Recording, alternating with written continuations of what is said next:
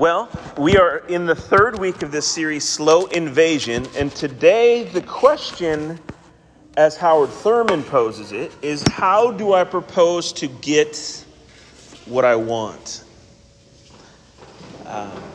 Seems like an odd question. I phrased it even different. What am I willing to do in order to get what I want? Because I think that's where we are oftentimes. How far am I willing to go? What am I willing to do?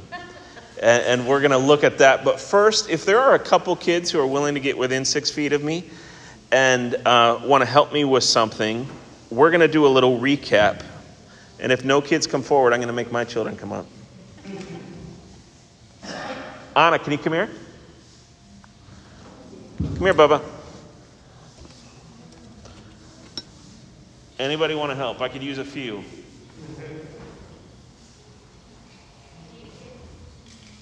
Sure. You want to bring your cards up here, Anna? Awesome. Don, you want to be inner child? You want to come help? Awesome. Okay, here's what I need you to do.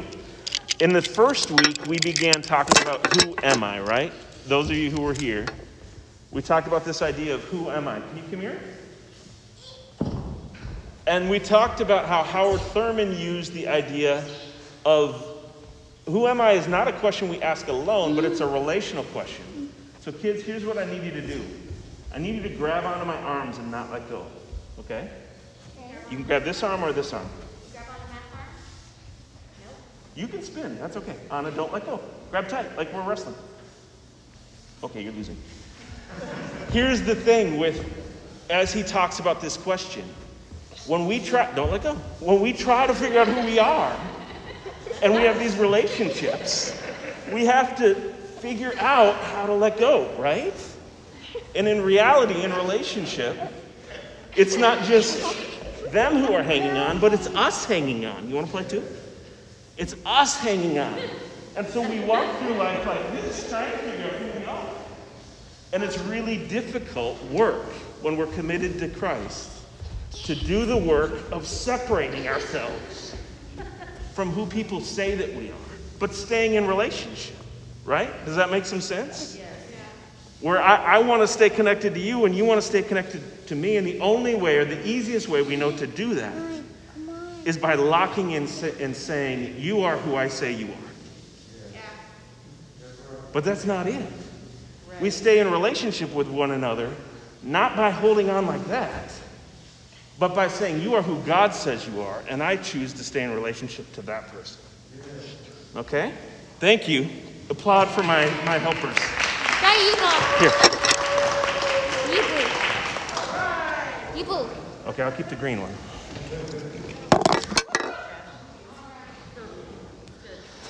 So it takes some real work for us to rip away. I mean, that's what it is. To rip away our identity from who other people say that we are, but yet remain connected to them. Remain in relationship to them. It's difficult work, right? Can anybody agree? Yes. Some of us were talking about it earlier, where somebody knows us as who we used to be and freezes us, takes a snapshot of that moment. And that's who we have to remain. And there's some real emotional reasons for that, because that's the person I know. And if you changed, I don't know if I matter to you anymore. And I don't know if we're still friends, and I don't know if we can get along. I think that's part of the strain and the pain of this season, politically and all of these things, is parts of people are emerging that maybe changed or maybe are just now being vocalized. Right. And it freaks us out. You're not who I thought I was, or you're not who I said that you are. And can I still remain at the table? That was our idea in Galatians together, right? So week 1 of this was who am I? And we have to do this work of no longer being defined by who others say we are, but only being defined by God. Amen. And then as we're committed to God, there's the second question that we looked at last week. What do I want? And most of us don't even know what we want. Most of us adults don't even know what we want. It's okay if kids don't know. But as adults, hopefully we mature into knowing our desires, knowing what it is. As I love God, what do I want to see happen in God's kingdom? What do I want to experience with God? And again, we have often let other people answer that for us. What does someone else want me to want? What does someone else want me to be? And the other thing about that is when we ask, what do I want or what do I need? That means we're opened up to what it is that we want. And that could be kind of vulnerable, right? At the end of the sermon last week, we talked about opening up a wound that's infected, but once it's open, it's open. And we're vulnerable and we're sensitive there. It can be painful. Maybe what you want is an expression of God's kingdom, this ache that's inside of you. Maybe it's something that we need and we're now being invited to ask God for, and it's something that we need that we're a little embarrassed that we need it. Not because it's something wrong or shameful, but because it's something extremely honest. So you all know I moved a few months ago. Our family moved. And in this new house, I'm very spoiled. I have an office that has a door. But I have that is my hideaway. Not from my family, but that's like my hideaway to just go be honest with God. I can be honest with God anywhere. But there's something for me about having a space with a door, with my books. My books are some of my best friends in the world. And so I go hide with them. I just go experience God, and it's different. I used to have one a long time ago, and I gave it up, and I thought maturity would be not wanting that again or not needing that. And then when God gave me this door, again, it's not about keeping people out. It's just something about I can go in there and pray or cry or be angry or be excited or whatever, but it's just God and me and my books in there. He answered a desire that I wasn't even awoke to the idea that I needed or wanted. What are those deeper desires that you have? What is it that you want?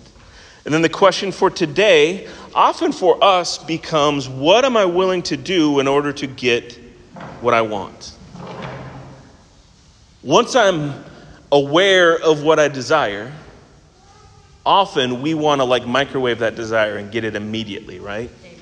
If I realize, there are days in our old house where I realized I really wanted or needed a door and a space, and on those ugly days, I would hide out on my porch and snarl nearly because I was overly needing just ultimately a prayer closet, a place to go away, a place to be honest about being an introvert. Sometimes we'll do a lot to get what it is that we want, and that's what Howard Thurman has us asking here. How do I propose to get what I want? And so if you've got a physical outline or your virtual outline, the verses are written there, and we're going to start by looking at one way that people in Scripture tried to get what they wanted. And I think we'll be able to relate. We're going to start in Exodus 16, verse 4 and 5. So at this point, the people of God had just left Egypt. They had crossed the sea. They're thinking what they wanted, what they needed was the promised land, right?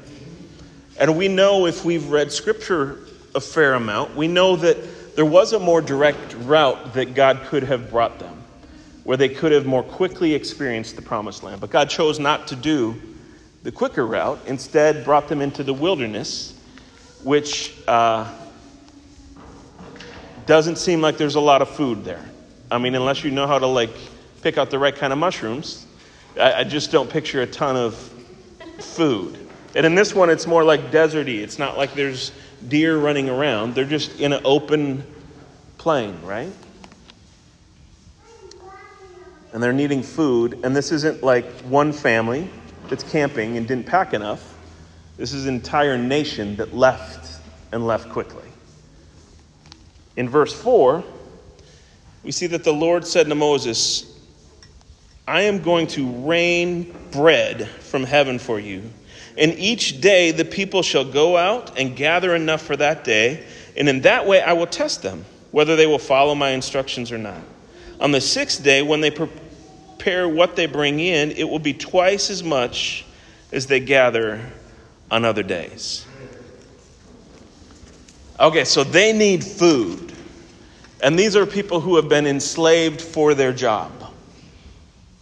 Theirs is more literal. Some of us know a little bit figuratively what that's like. There are plenty of employment opportunities in this country that feel a bit like, at least when you're on the clock, you belong to them. They own you, right? So they're used to that type of work, and here they are, where they wake up, open their tent, and outside is manna every day. And God says that in that way, I will test them. So this makes me think of a commandment that you may recognize as well. Deuteronomy 6:16. God says, do not put the Lord your God to the test as you tested him in Massah. Do not put the Lord your God to the test, yet here God's testing the people, right? So this command, what is that about? Do not put the Lord your God to the test. It's more than just saying God gets to do what God wants to do, and don't challenge him.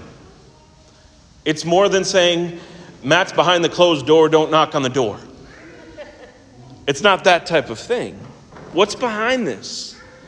And also, where is Massah, right? Like, that's what I want to know when I see something like you did in Massah, or however you say that. I want to know, where is it? And we're going to get to that in just a minute. But first, this idea of testing in the Bible, I think we need to know what's going on with this. Where our English Bibles write the word test, like the first passage where God says, I'm going to test them, or where it says, do not put the Lord your God to a test, I want to invite you to flip the word in your brain, because there's a more accurate word for what the Hebrew word means. And the word is train. The word that's more accurate to the real meaning is train.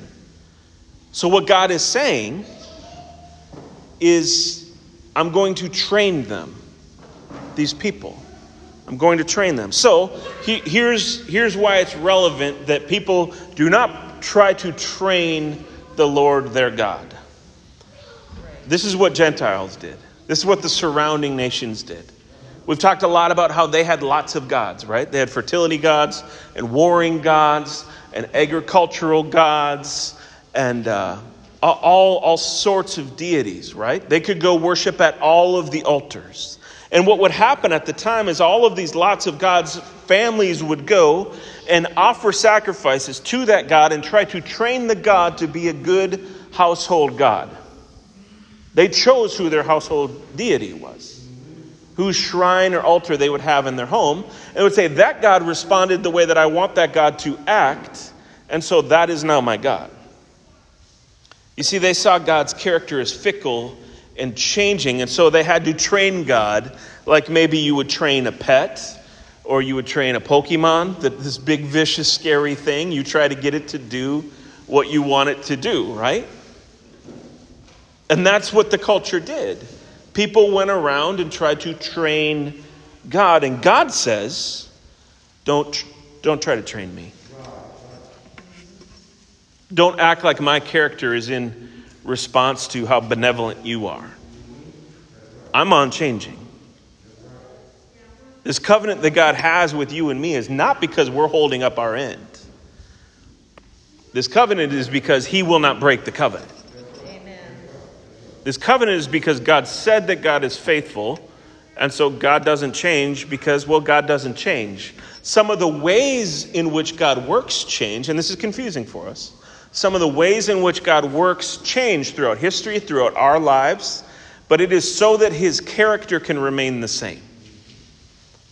So that I can consistently be faithful and loving and just, patient. I will change the means because the end is I will keep my covenant with you. Because I want you to be my people and I want to be your God. And so here God says, do not train me. I'm not trainable. I'm holy. I'm other. I'm distinct from these lesser gods. It's kind of like what I've told my kids on my uglier moments. I don't work for you. You ever have those moments as a parent? Amen. Like, hey, wait a minute. You can ask me for whatever you want. But as soon as you act like you're training me, I don't work for you. I don't. That's a little bit what this is. This good, providing God says ask, seek, knock. Continue to ask, but don't act like you get to train me. You see the difference there? Yes. And that's what we have in chapter 16, the very first thing that we looked at. God is training his people. What is he training them out of? Well, they were slaves. They were always lacking. They had to earn everything. And their everything that they earned was nearly nothing. And so God was training them that he was good, that the world didn't have to work that way, that there was enough. And so when they opened their tent doors, they looked outside and food was waiting for them on the ground. All they had to do was go like this. And actually, if you look deeper at the text, if they gathered too much, it equaled the same as the person who gathered too little. Right. God just made all of that work because measurements don't matter? No, that's not what he was doing. What mattered is that they were able to see that God was continuous, dependent, faithful, consistent. So for 6 days, you go outside and you gather.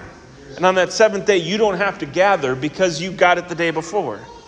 And if you try to take too much, it's going to rot and have worms, and that's disgusting. Is that to punish? No, that's to train. You don't have to squirrel away too much. And if you took too little, well, God makes it last. Because God has a way about God.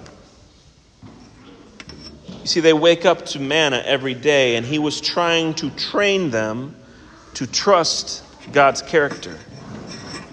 But this place, Massah, is in the very next chapter after the whole manna thing. The very next chapter, this entire nation of people they're thirsty. Right? And they've seen food just appear everywhere. They've seen supernatural things. They've seen water divide. So like we sang about in that song, so they could walk like it was a highway. And yet all of a sudden they get real nasty with God. They tell God to give them water. That's a little different than asking, right? And then he says, why did you bring us to Egypt? To kill us and our children and our livestock with thirst? They're questioning if God has this fickle character. If God changes, frankly, like we do, and like these lesser gods did.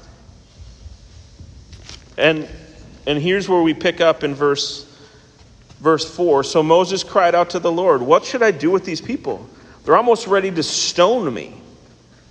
And the Lord said to Moses, go on ahead of the people. Take some of the elders of Israel with you. Take in your hand the staff with which you struck the Nile and go. I will be standing there in front of you on the rock at Horeb. Strike the rock. Picture that. Strike the rock and water will come out of it so that the people may drink.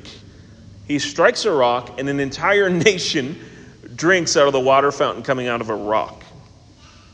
Moses did it, and inside of the elders of Israel, and he called the place Massah or Meribah because the Israelites quarreled and tested God, saying, is the Lord among us or not? And God's saying, don't try to train me on this. Just ask the question. Lord, are you here?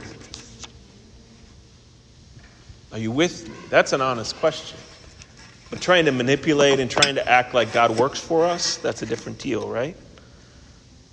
And so God gave them water out of the rock. And this water wasn't the concern. And this, don't get me wrong, this isn't about asking nicely or saying please. It's not about a formulaic like, hey, we've got to do it right. It's just recognizing God doesn't change. Right.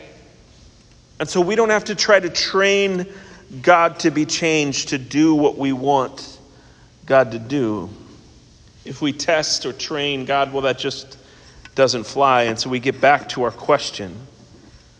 How do I propose to get what I want? I am now committed to God being defined by God. This desire, this need within me is arising. I'm being able to put a name to it, and now I want that. How do I get what I want? You don't get it by trying to train God. That's not the way to go about it. By questioning God's character, that doesn't work. It's also not just by working hard. Here's the quote by Howard Thurman that is in your bulletin. If the commitment in itself becomes more important than what I'm committed to, or in other words, if the means becomes more important than the end, then I'm prepared to be quite blind to other consequences. It is possible for a man to make an idol of commitment. Let me make this real specific. I love this church, right? I get to be a part, like many of you, of starting this church. I believe that the kingdom of God will be better as one church becomes who one church is supposed to be, but it would be very easy for me to make an idol of this church. It would be very easy for me to put fake conditions on God as if God is faithful and good. If certain things happen in this room or in our Bible studies or in our bank account or in one of these things, and God is not good, if other things. And that desire comes because I believe in the church. And I believe in this specific church. Because I believe this is to be a part of how the kingdom is experienced in this world. This is a great community to learn of the faithfulness of God for me, but this would be a horrible idol or a horrible God. And I don't think it's just me who's wrestled with that temptation sometimes. And whatever our commitment is, whatever ministry or whatever facet of the character of God or whatever we need or want, that relationship, that experience, that healing. How do I propose getting what I want? I believe that the way that we do this is we actually stay closer and closer to God. And we hold what we want tenderly in front of us, hands open. And we continue to ask, and we ask together. These little portable prayer walls, they're tiny. But the goal and the hope of it is if you come 10 minutes early to church, go to the prayers and pray them with people. That each week we write more and more on them. And maybe even as you see God answer one, write that on there. That these just become ways that we experience God and a commitment to God together. So before I close, 3 warnings as we open to desire. It's very easy to love our goal more than we love our God. It's very easy to love what it is that we want more than we love God. And that's just another way of training God, right? And so open up to desire, open up to what you need, but hold that in front and let God speak to it. Another thing that's just real honest, it's really easy to use other people. It's really easy to manipulate other people for our goal, for what it is that we want, what it is that we desire. At the beginning, the little kids were hanging on me, right? That's a lot of our relationships with each other is we say, this is what I want, or this is what you want, who you are. And if that other person is still in that spot, it's really easy to say, you are somebody who now is consumed with what I desire. And who you are as a person is someone who helps me. Now, it's good to allow each other to help. It's good to be open about all this, but we don't want to hook one another with that type of thing. This quote isn't on the sheet, but it's again Howard Thurman. A man may be so fierce and unswerving in his commitment to what is clearly to him the kingdom of God in the world that he does all kinds of violence to his fellows in his pursuit of it. I love this church, and I'm committed to this church, and this is where I have experienced God in these deep ways, right? But it's not right for me to walk up to every other person and say that has to be gospel truth for every other person as well. Right. I want everybody to experience God, and if it's here, that's great. We got room. But for me making that their ideal, that's not fair.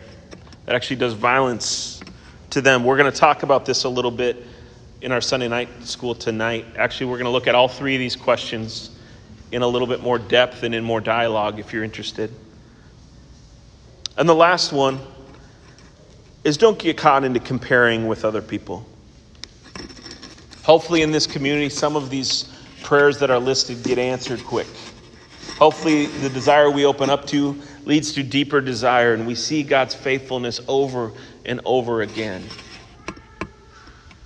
But where we'll do damage to one another is if I see God move in your life by meeting your desire, and yet I'm still holding mine here, and I think that means that you're better than me, or that God loves you more than me, or these types of things. That's just dangerous grounds, right?